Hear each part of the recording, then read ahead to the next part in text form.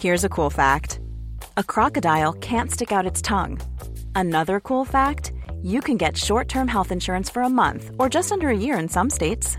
United Healthcare short-term insurance plans are designed for people who are between jobs, coming off their parents' plan, or turning a side hustle into a full-time gig. Underwritten by Golden Rule Insurance Company, they offer flexible, budget-friendly coverage with access to a nationwide network of doctors and hospitals. Get more cool facts about United Healthcare short-term plans at uh1.com. Cool fact, a crocodile can't stick out its tongue. Also, you can get health insurance for a month or just under a year in some states. United Healthcare short-term insurance plans, underwritten by Golden Rule Insurance Company, offer flexible, budget-friendly coverage for you. Learn more at uh1.com. This is Paige, the co-host of Giggly Squad, and I want to tell you about a company that I've been loving, Olive & June. Olive & June gives you everything that you need for a salon-quality manicure in one box. And if you break it down, it really comes out to $2 a manicure, which is absolutely insane. It's also so easy to get salon-worthy nails at home with Olive & June. The difference between how your nails used to look when you did them yourself and now with the Mani system is a complete game changer. The best thing about Olive & June, too, is it's a quick dry. Dries in about 1 minute, lasts for 5 days, and full coverage in up to 1 to 2 coats. Visit oliveandjune.com/perfectmani20 for 20% off your first system. That's oliveandjune.com/perfectmani20 for 20% off your first system. The following podcast contains explicit language and content that may not be suitable for all listeners. Previously on Unraveled, Long Island serial killer. This was a boy found with 6 rocks stuffed in his mouth in the schoolyard. The young prosecutor was Tom Spota, and the star witness in the case was a very young 14-year-old Jimmy Burke. That whole thing, which happened, 35 years ago, is something that could be the catalyst, the birth of this relationship. Well, the thing is, once you make a deal with the devil, you can't unmake it. So our interest, of course, is James Burke, and is there more to his involvement than what's known? We will never know what happened because at this point, it's just the sands of time have washed over everything. Why was a man as compromised as James Burke put in charge of the police department at such a crucial point within the Long Island serial killer investigation?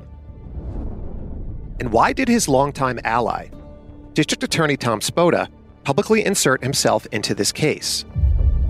We needed to go back to the beginning, to the victims, starting with the bodies of the first 4 women found on Gilgo Beach: Megan Waterman, Amber Costello, Maureen Brainerd Barnes, and Melissa Bartholomew.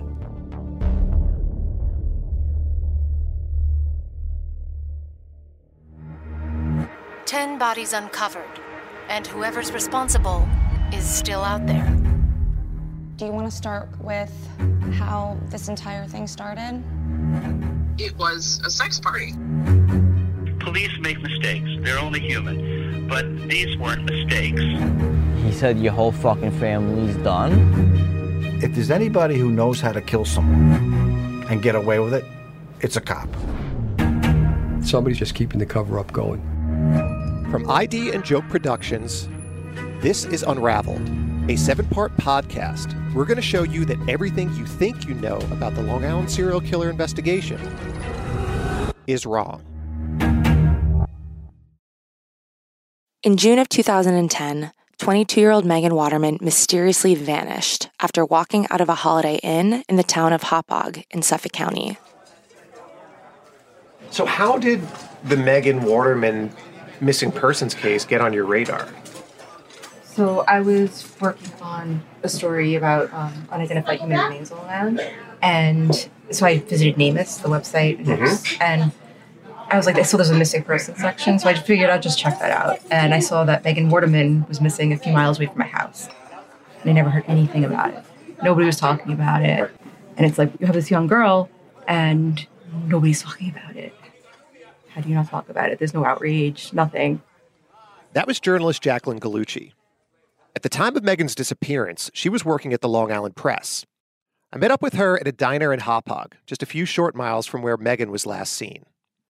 Jacqueline called the detective in charge of the case and learned that Megan was a single mom who had been struggling to make ends meet and turned to sex work to supplement her minimum wage job. She came down with her boyfriend from Maine on a 6-hour bus trip, and they would come to Long Island maybe once or twice a month regularly, and so she could work. So this was not her first time here. On the night of Sunday, June 6th, Megan made arrangements to meet a date at 1:30 a.m.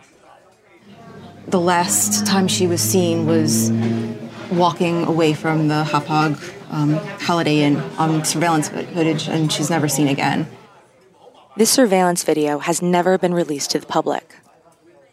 She called her daughter a few hours before that to say goodnight, and she left her phone, all her belongings in the hotel room. She walked out into the darkness, and that was it. Megan's boyfriend, Akeem Cruz, was investigated, but cleared as a possible suspect in her disappearance. He was, however, charged for bringing Megan across state lines for the purpose of prostitution. I talked to the detective in Maine, and so it started coming out that she had ads on Craigslist, and that's really all that was known about the case at the time. It was really a police blotter item. That escort is missing.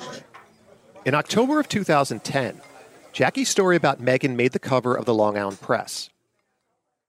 It was ominously titled, "Lost Girls. When women go missing on Long Island, some matter. Prostitutes don't." What happened after that story came out?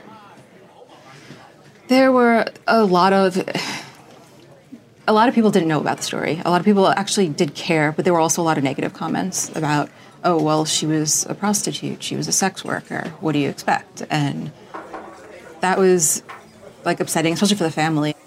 As Megan's family waited for answers, Suffolk County Police were searching for another missing sex worker named Shannon Gilbert.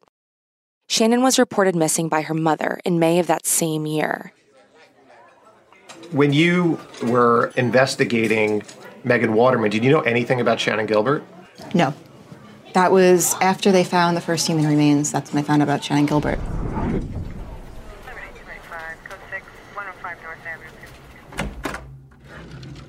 Do you remember when the case first landed on your desk? Yes, not the exact day, but approximately. We now know that Shannon Gilbert disappeared on May 1st. But one of my commanders came into my office sometime in June to tell me, Chief, we got some issues. And I said, okay, sit down, fill me in.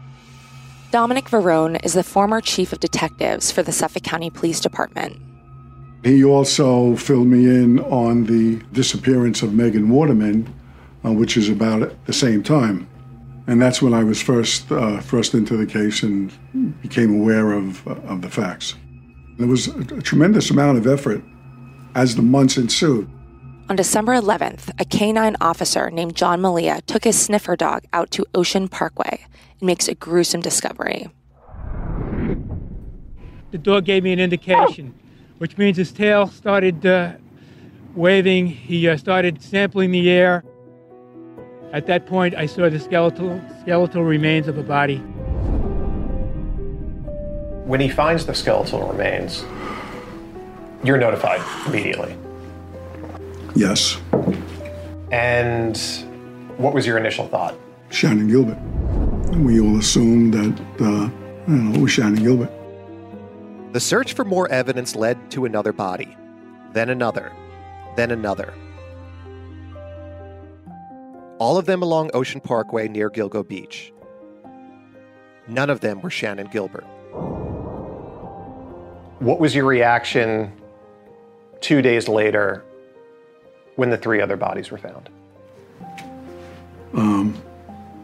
Shock. I've trained with the FBI. I've trained about profiling and serial killer investigations. And I immediately knew what we had, particularly since the bodies were in a nearby cluster, and basically they were all disposed of in a similar manner. So you knew we had a serial killer immediately. The victims became known as the Gilgo Four. The first identified was Megan Waterman. I was really upset because I felt like I knew her. I had her picture hung up on my desk, and every day I looked at it, and it was her missing poster. And I remember the day they found her, taking the poster down and just writing "found" on it. And I was just so upset. We thought that she was trafficked. No one thought that she was murdered. So it's just crazy. The other 3 victims were identified as Amber Lynn Costello, Maureen Brainerd Barnes, and Melissa Bartholomew. None of the bodies would have been discovered if it wasn't for Shannon Gilbert. The 24-year-old was working as an online escort and was last seen running from the small seaside community of Oak Beach over a year ago. She's still missing. Just down the road from where Shannon disappeared, 4 other women were found in burlap sacks. All of them were working as escorts off the website Craigslist. It didn't take long for detectives to find some common links between the Gilgo Four. They were all smaller women, all had ads on Craigslist. A lot of them had drug problems. They had life circumstances that led them. They were victims before they ever set foot on the street. And it's just it was their circumstances. 27-year-old Amber Costello lived 10 miles from Gilgo Beach. Amber was recently divorced and alternating between waitressing and escorting. For years, she struggled with a heroin addiction, something her sister speculated was triggered by the trauma of being sexually molested when she was 6.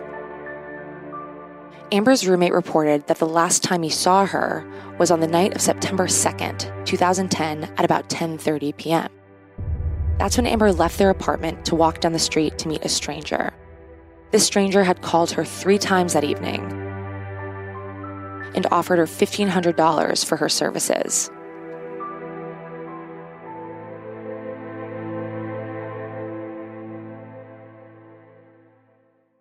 "25-year-old Maureen Brainerd Barnes had been missing for more than 3 years. She had been out of the sex industry for 7 months, but had just returned to it after receiving an eviction notice. She was the mother of 2 young children and an aspiring songwriter, and she was very close to her sister. She called her sister from Manhattan's Penn Station and said she was, quote, planning on spending the day in New York City. And after that, she was going back home to Connecticut. But she was never heard from again. The 4th victim to be identified was Melissa Bartholomew. The 24-year-old had recently moved out on her own, but kept in close contact with her mother and half-sister who lived in upstate New York. Melissa finished high school and got her degree in cosmetology. Her dream was to go to New York City and work as a hairstylist and eventually open up her own salon. Melissa was she was my baby. She had the biggest heart. She was the happiest little kid. She always wanted to hug people. She always wanted kisses. If you were doing dishes, Melissa wanted to get right in there and help you out. Melissa had last been seen 17 months prior, on July 12th, 2009. That's the day she told her boyfriend/pimp, Johnny Terry, that she had a $1,000 date on Long Island. According to Terry, this well-paying client had assured Melissa that she didn't need anyone to drive her to the date. It's unknown how she ended up on Long Island, but she was last seen sitting on the curb near the apartment she shared with her 5 cats in the Bronx. It's what happened right after she went missing that might be the most useful information when it comes to getting a read on who this killer might be. Melissa's family had already grown concerned about her whereabouts. Her younger sister Amanda had been planning on visiting Melissa the following week. Instead, the teen received a menacing phone call from the killer on Melissa's phone 4 days after her sister had vanished. He found Amanda's information inside the list of contacts. It was so sadistic and so hurtful and so controlling and was extremely sadistic. It seemed obvious that he enjoyed inflicting torture almost to the sister of someone who's grieving for her sister. Dominic Varrone interviewed Melissa's sister. He is one of the very few who knows what the killer said.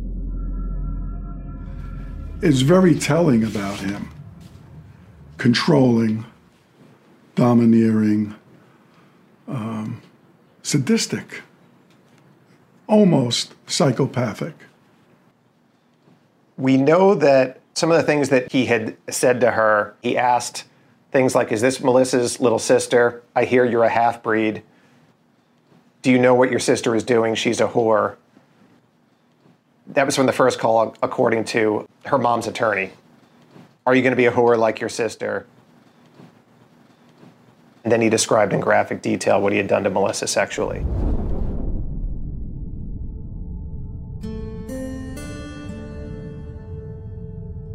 My poor daughter went through hell and I wasn't there to protect her. And I didn't know anything about it. Over the course of the next week, this man made 3 more calls to Amanda. I don't think she'll ever forget that voice.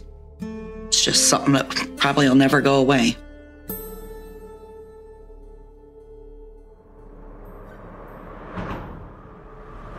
To find out more about Melissa, I drove to Manhattan to meet up with a woman named Kritzia. Kritzia is important because she was friends with Melissa. She can speak to who Melissa was as a person, which is important, not just as a victim. Hi, I'm Billy. Nice to meet you. It's nice to meet you.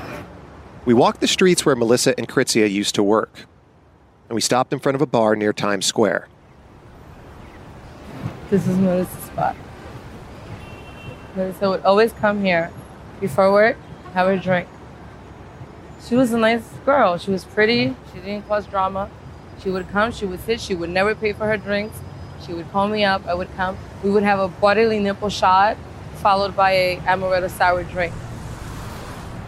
And we would have girl talk. And I like your nails and your hair is so pretty. And oh my God, your teeth look so great. And your makeup, your blends. And I never thought I was ever going to see her again. I asked her about the John on Long Island that Melissa was supposed to meet. I know that she's been to Long Island twice. Or she met the man here, and then the second time she met... I know she went to Long Island one time. I know she came back with money. I know she was happy. She said she didn't do nothing with the guy, or nothing happened, or she was like, oh, not much. It was nothing. Nothing happened. And she made a whole bunch of money, 600 or 900 or whatever. And so it might have been a John that... And was the John older, or...? Yeah, I think so. The way she described him. Middle-aged white guy. Middle-aged white guy. If it would have been anything different, she would have specifically mentioned it. Especially if it's a young guy. Like when we get young guys that pays us a lot, we talk about it. But to her, it was just a regular guy, a regular child. Mostly those were our clients, mostly always. Did she ever come back from Long Island with $1,000, other than that one time? I don't know. Yeah. I know about 2 times that she went. I know the one time she came back with a lot of money. I know that the day that she left, supposedly she said that he was giving her $1,000, that she was going to get $1,000. As we talked about Melissa, Kritzia shared some of the hardships the two had encountered as they worked. People say, oh, you took the easy way out. There's nothing easy about this. It's like you're shooting a movie, you know? You got your hair, your makeup, your clothes, your extra tight, your heels, your smile. Hi, honey, how are you? And all that dumb bullshit. And now, you have to get a guy, find a guy, talk to the guy, convince the guy. Now he's drunk. And a lot of them like to play games because they would push you. Like, are you willing to do this? Are you willing to do this? And then they take it to that dark place and they want to involve children and all these other crazy shit. Kritzia also detailed how the work took an emotional toll on both of them. There will always be that sadness because it's like a puzzle and you're always giving away a one piece. So you're never complete. You're always just giving away this one piece, and you feel lonely. And Melissa felt that, and she was ready to go home because she didn't plan to come here to be a stripper and a hooker. She planned to come here to have a salon, and like make money, live comfortable, make my family live good. And that didn't happen.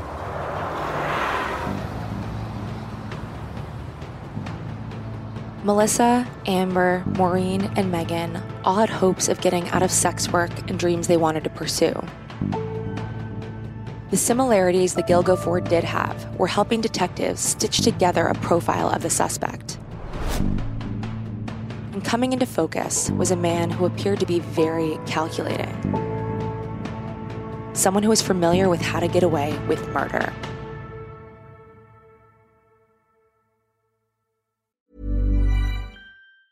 Hey, I'm Ryan Reynolds. Recently, I asked Mint Mobile's legal team if big wireless companies are allowed to raise prices due to inflation. They said yes. And then when I asked if raising prices technically violates those onerous two-year contracts, they said, "What the f*** are you talking about, you insane Hollywood ass?"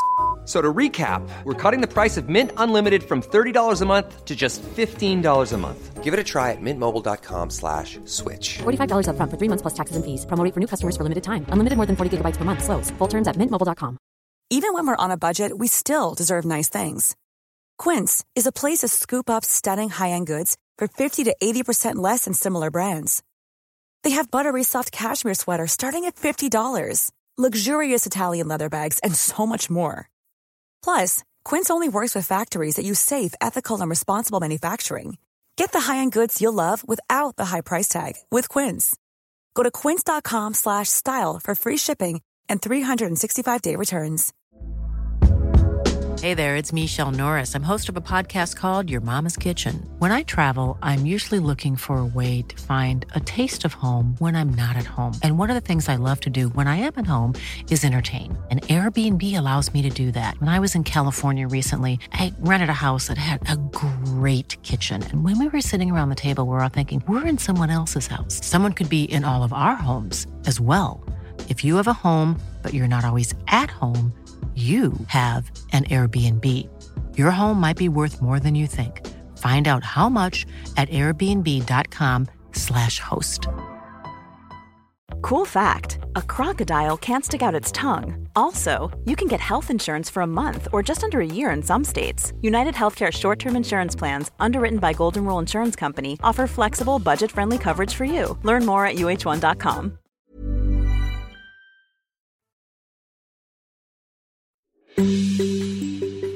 After the discovery of the Gilgo Four, Melissa, Maureen, Megan, and Amber, Suffolk County Police still had not found Shannon. The search continued. This was an enormous operation, unprecedented within the history of the department and local departments. We utilized Nassau County Police, New York State Police, their dog teams, their aviation units, marine units, divers, all-out exhaustive search. We pulled out the police academy class to go shoulder to shoulder to traverse various areas for any kind of evidence. It was a massive, massive coordinated undertaking. On March 29, 2011, just months after the Gilgo Four were found, the community's worst fears were realized. A gruesome find by Gilgo Beach. Skeletal remains discovered right off of Ocean Parkway. They have found what appears to be another body near Gilgo Beach. A fifth victim had been discovered. Body count along Ocean Parkway continues to climb. Then in April, the remains of 5 more victims were discovered, bringing the total to 10. But none of the newly discovered bodies turned out to be Shannon Gilbert. And 4 of them were unidentified. Their identities remain a mystery to this day. One of the unidentified victims was an Asian man who was wearing women's clothing, leading some to speculate that he too had been working as a sex worker. We are going to refer to this victim as he, as we do not know the pronouns they used in life. Forensic tests revealed he was between 17 and 23 years old. The cause of death appeared to be blunt force trauma, and he had been killed 5 to 10 years before he was found. He's known as either Asian Male or John Doe. To detectives, the discovery of a male victim was perplexing. It didn't fit the profile of a single killer. 5 miles east of Gilgo Beach, detectives found the dismembered skeletal remains of a female wrapped in plastic. DNA analysis linked the remains to a torso that had been found in 1997. The torso had been wrapped in a garbage bag, stuffed inside a green plastic container, then dumped in Hempstead Lake State Park, about 20 minutes away. The unidentified victim had been registered in the system as Jane Doe number 3, but today she's better known as Peaches because of a tattoo of a bitten, heart-shaped peach on one of her breasts. But then, there was an even bigger shock. DNA testing connected Peaches to the body of yet another victim. This one found fairly close to the Gilgo 4. It was the skeleton of a toddler who has been genetically confirmed to be the daughter of Peaches. Baby Doe, or toddler as she's known, was wrapped in a blanket. She showed no visible signs of trauma. Peaches and her daughter were African American. Yet another difference in the pattern that had been established with the Gilgo 4, drawing into question whether or not they were connected to the same killer. The last of the unidentified victims was found along Ocean Parkway on April 11th of that same year. They were only partial remains, which included a skull. That skull belongs to the same woman whose dismembered legs were found wrapped in plastic back in 1996, meaning investigators must now stretch back 15 years to find the killer or killers who have been dumping bodies along Ocean Parkway. These dismembered legs had been found on Fire Island, which is 15 miles from Gilgo Beach. And this is why this victim is known as Fire Island Jane Doe. We realize this can get confusing if you don't know the area, but if you keep in mind that all of the victims were left next to Ocean Parkway, whether it be an intact corpse or a dismembered one, it's easier to see why they appear to be connected to a single serial killer. The search for bodies along Ocean Parkway intensified. The remains of 2 more women were found, but unlike the other victims, these women were decapitated and dismembered. Their hands and heads were buried near Gilgo. The rest of their remains were found years ago, 45 miles away in Manorville. These last 2 victims are known as the Manorville 2. They were eventually identified as Jessica Taylor and Valerie Mack. Jessica's skull, hands, and one of her forearms were all wrapped in plastic and found along Ocean Parkway. But her torso had been found in 2003 in Manorville. Jessica was 20 years old. She had come from Washington, D.C., and had been arrested on more than one occasion for sex work. She was last seen at the Manhattan Port Authority on July 26, 2003.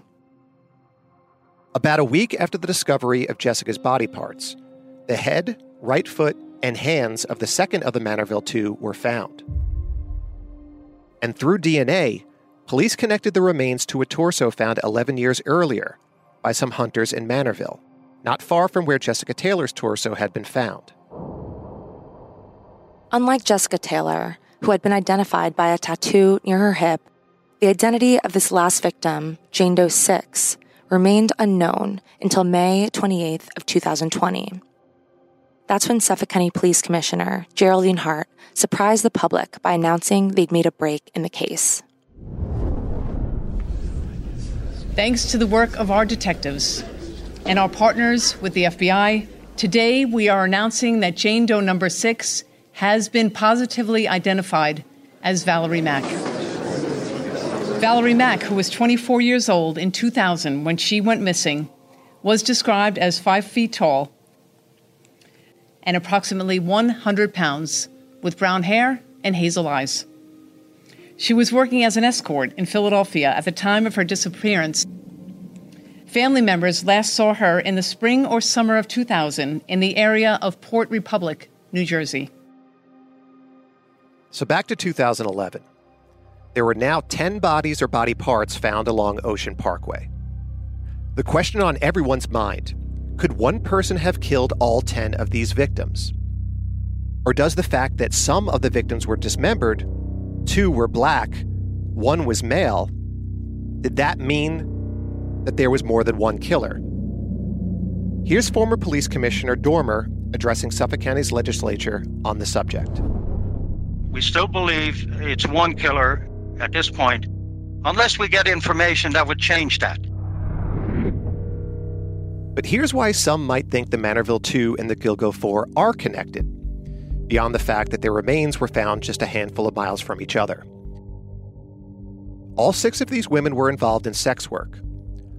All were last seen during the summer months. And at least 2 of the 4 Gilgo women had received unusually large cash offers for their time, $1,000 or more. I think, he knows how to gain compliance. He's probably charming. He's a talker. And he motivates them with a significant amount of cash overnight. It's almost an offer they can't refuse. These girls are desperately trying to make money. And they have to work hard for it. $200, $400 they normally would get. To think of an overnight for $1,000 or, as in Amber Costello's case, a $1,500 offer. So they let their guard down and they just get pulled into his web. The killer was also cunning enough to manipulate them into meeting him in locations where no security cameras could capture them. He insisted on negotiating the details over the phone, so no written records of their dates exist. And finally, there was an undeniable connection between the physical type of women he sought. All were petite, around 100 pounds, and very young. But many can't get past the fact that Jessica and Valerie, the Manorville 2, had been dismembered. Could this be the MO of a different killer? We went to Manorville to try and figure it out.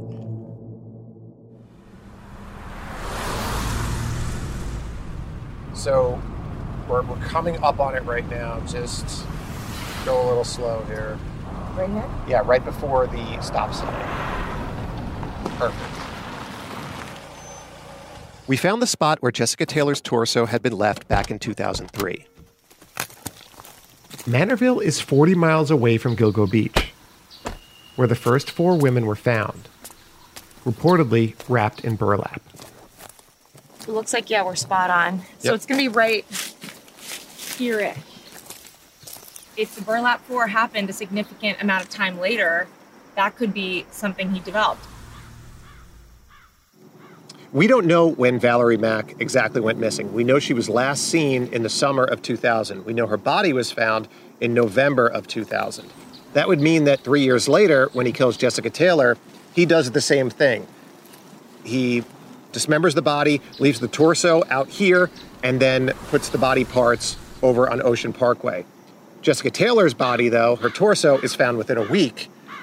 That's when he realizes this is a no-go, but nobody's finding anything on Ocean Parkway. I'm going to just do Ocean Parkway, not bother. With the dismemberment. Exactly. And then this person does that with the next 4.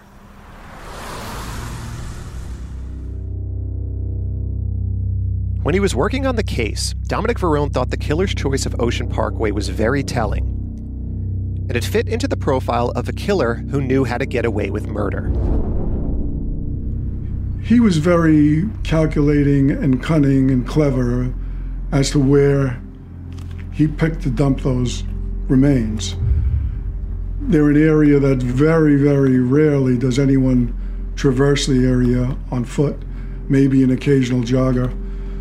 So he was very, very smart in where he dumped the bodies, using some of the methods that he did to encourage decay, particularly when you expose the bodies to those elements in that particular area.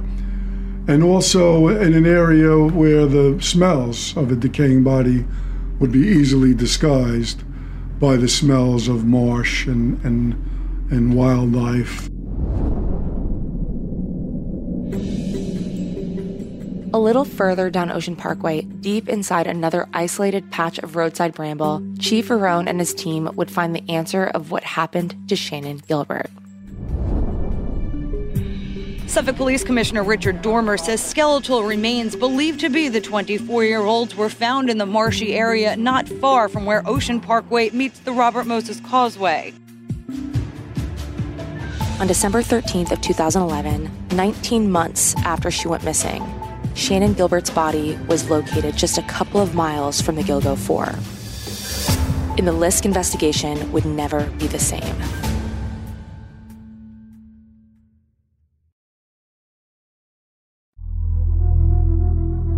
On December 10th, 2011, friends and family of Megan Waterman, Maureen Brainerd Barnes, Amberlynn Costello, and Melissa Bartholomew held a vigil at Gilgo Beach. Today, a prayer from the families left behind. They let balloons go into the crisp blue sky. Then they traveled along the parkway, stopping at the closest spot to where their loved ones' remains were found. A day for sadness and also anger. Disgusts me. It disgusts me. I don't understand how somebody can just take a human's life for no reason at all. Before this sick bastard is caught, they are going to find more bodies out here in these woods. They need to catch him, and they need to catch him quick. In a show of solidarity, Shannan Gilbert's mother, Mary, also attended the vigil as the search for her own daughter continued. Little did Mary know that Shannan's body would be found just 2 days later. The body was found approximately 1/4 mile northeast of where her personal belongings were located.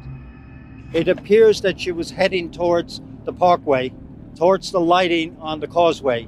And so that would lend to our theory that she was trying to get out of the area. To the media and the public, Shannan Gilbert was the likely 11th victim of the Long Island serial killer. Shannan had been found in Oak Beach, which was just down the road from Gilgo Beach.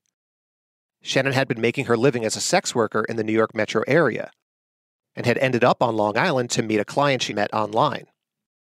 And Shannan matched the physical profile of the women that the predator of the Manorville 2 and Gilgo 4 had been stalking. White and petite. 24-year-old Shannan had grown up in the small village of Ellenville, New York. She had moved to the big city after graduating early from high school to pursue her dream of becoming a singer on Broadway. And like most of the other victims, Shannan had turned to sex work as a temporary means of getting by until her plans worked out. On the night of May 1st, Shannan arranged for a date with a recent divorcee named Joseph Brewer in the upscale Long Island community of Oak Beach. As a safety precaution, Shannan had a driver named Michael Pack take her on the hour-plus drive from Manhattan to Oak Beach. Pack told police the two pulled up to Brewer's house at around 2 a.m. He sat in the car while Shannan went in. 3 hours later, she came out, appearing delirious and upset. According to her phone records, she called 911 at about 5 a.m. and remained on the phone for several minutes. She was on the phone with the state police for a considerable amount of time. That young lady did not know where she was. All she knew, as far as we know, is that she was driven to Long Island near Jones Beach. Pack said that Shannan refused his help, so he followed her in his car as she ran down the dark road to the home of Brewer's neighbor, a retiree named Gus Coletti. Here he is in a news report shortly after Shannan went missing.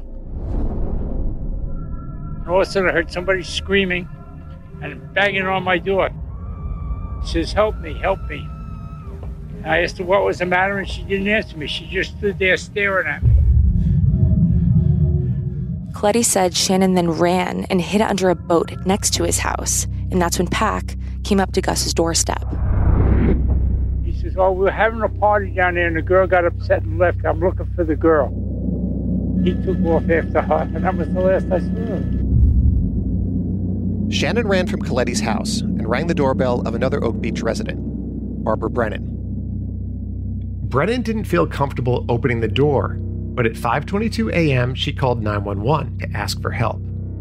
Police arrived at 6:10 a.m., but by then, Shannan had vanished. In the ensuing months, the search for Shannan caught the attention of John Ray, an attorney. The first time I heard Shannan Gilbert's name was in a newspaper. I didn't hear it, I read it, because the controversy regarding her disappearance had already brewed up and was being reported upon. Ray also had problems with the explanation police were giving as the cause of death. Suffolk County espoused its official theory through the voice of Commissioner Dormer. And the official theory, said by Dormer, was that Shannon drowned, which is why I walked the marsh later on to see if that was true. And we discovered that their theory was absurd. The water was only inches deep. It didn't even cover my shoes. So she couldn't have drowned. No one doubts that Shannon died under mysterious circumstance, but some do not believe there was foul play. Here is the current police commissioner, Geraldine Hart. What we know about Shannon is it's an undetermined death for sure. It was unattended, and it's something that we are going to pursue as an open case. However, there are many, many strong arguments to be made that her disappearance does not fit the pattern of the Gilgo Beach serial killer. She was driven there by a known driver. We have the individual that she was going to meet known. None of this is the same as the other girls. The other girls did not have a driver. There was no known person that they were going to see. That was all known for Shannon. It's also important to keep in mind that Shannon was able to call 911 and stay on the phone with police for over 20 minutes. Hardly the signature of a skilled serial killer. But there are several suspicious aspects of that night that police have not been able to explain. The most obvious is that something in Joseph Brewer's house made Shannon think her life was in danger. She told the 911 operator that they were trying to kill her. John Ray is an outspoken proponent of the theory that Shannon had been lured in, drugged, and set up for something sinister that night. There were, at Brewer's house, parties with sex workers, numerous people. There were drugs that were freely flowing, and the community seemed to know it. Nobody did anything about it, and there were overdoses and deaths. On May 3rd, an Oak Beach resident named Dr. Peter Hackett made a suspicious call to Shannon's mother. It wasn't the first time a man had called to make inappropriate contact with the victim's family. Melissa Bartholomew's sister had received a call just days after she went missing. And Shannon's sister, Sherry Gilbert, told the media.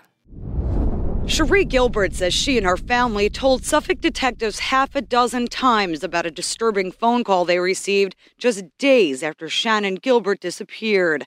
They say someone claiming to be this man, Dr. Peter Hackett, called Shannon's mother and said Shannon had stayed at his Oak Beach home for the night and left in the morning with her driver. Hackett says that call didn't come from him. I never saw Shannon Gilbert. I asked Hackett about that phone call today. The talk of that, did you ever have any sort of teen center or anything like that when you heard? Nothing. What do you think when you hear? That was Dr. Peter Hackett himself, talking to a local news reporter, responding to Sherry's claim. Months later, when phone records proved that Hackett had indeed made the calls, he confessed to what he'd done, but said he knew nothing more. I returned some calls. I never saw Shannon Gilbert. Hackett was reportedly investigated as a suspect by the police, but no arrest was ever made. What we did hear from multiple sources, though, is that Hackett, as well as a number of other Oak Beach residents, participated in or had knowledge of X-rated sex parties. The parties are said to be drug-fueled affairs in which the highest-ranking officials in Suffolk County politics and members of the police department mingle with strippers and sex workers. Joe Scalise, a longtime Oak Beach resident, believes Dr. Hackett was a member of this party crowd. At these parties, I think, the different people were there for different reasons. Some of them were just there for the drugs, some of them were there for the women, and some of them were there at the end for the killing. And So just because you're at these parties doesn't mean you're the Long Island serial killer. I don't think everyone who was at the party knew what was going on. I don't think everyone who was at the party is guilty of murder. But there's definitely, when you get down to the end, there's a few guys that know everything. Scalise's allegation sounds like something straight out of a movie. But could there be truth in his story? Is it possible people knew of murderous acts happening in Oak Beach, but they stayed quiet because they had their own secrets to hide? Shannon brought the whole thing to light. I think there's a bunch of people in Oak Beach that like to party and like to do certain things, and this has been going on for years, and now it finally came to light because someone escaped and was able to call the police. I asked Jacqueline Gallucci, who would cover the story for the Long Island Press, if she thought Shannon's death was connected to the 10 other victims found along Ocean Parkway. I do. Personally, I do. I don't think she accidentally drowned. That is the most absurd thing to me, because she entered the marsh in one area and her clothing was found. Then she was found a quarter of a mile away. She disappeared, and where else could she be but that marsh? Because where else would she be? I looked at a map and I'm like, okay, she disappeared here, she's gotta be here. And not because I'm so smart, but because where else would she be? It's just, there's so many questions now, and if she was found sooner, maybe they would have had more to work with. As we investigated Oak Beach, we wanted a first-hand account of these supposed sex parties, to find someone who had attended them. Then we met Jane. That's not her real name. We agreed to hide her identity. Jane says she attended some of those illicit sex parties in Oak Beach back in 2011. That's the same year that Shannon went missing. And who was Jane's first John in Oak Beach? None other than James Burke. And he was just a few months shy of being appointed Chief of Police of Suffolk County, and the one ultimately responsible for catching the Long Island serial killer. Next, on Unraveled, Long Island Serial Killer. At this point, did you know he was a cop? Yeah, I knew he was a cop. I didn't know, that he was so high up.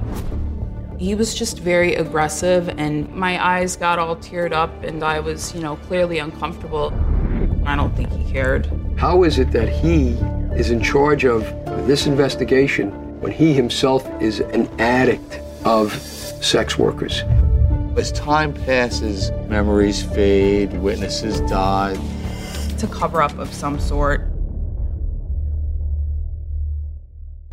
If you have information or anything you want to share about the Long Island serial killer case, we'd like to hear from you. Email us at unraveledtips@gmail.com. Unraveled is produced by Joke Productions for ID. The executive producers of this podcast are Joke Fincione, Biagio Messina, and Jeff Kuntz, along with myself, Billy Jensen, and Alexis Linkletter. Executive producer for ID, Thomas Cutler. Additional producing and writing by Margaret Aronson. Our editor is Aaron Freesia. You can also submit anonymous tips to the Suffolk County Police Department by either calling Crime Stoppers at 1-800-220-TIPS or by visiting their website, gilgonews.com. The music and score that you have heard in this podcast is by Biagio Messina, Dave Pellman, and the Alibi and Nimble Libraries. Make sure to check for Episode 5 next week on Apple Podcasts or wherever you get your podcasts.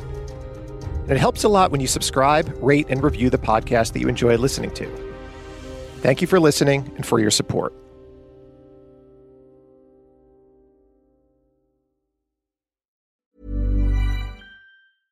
Imagine the softest sheets you've ever felt. Now imagine them getting even softer over time. That's what you'll feel with Boll & Branch's organic cotton sheets. In a recent customer survey, 96% replied that Boll & Branch sheets get softer with every wash. Start getting your best night's sleep in these sheets that get softer and softer for years to come. Try their sheets with a 30-night guarantee. Plus, get 15% off your first order at bollandbranch.com. Code BUTTERY. Exclusions apply. See site for details. Planning for your next trip?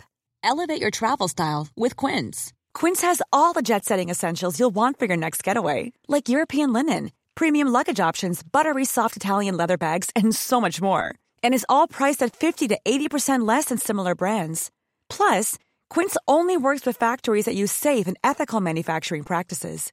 Pack your bags with high-quality essentials you'll be wearing for vacations to come with Quince. Go to quince.com/pack for free shipping and 365-day returns. Even when we're on a budget, we still deserve nice things.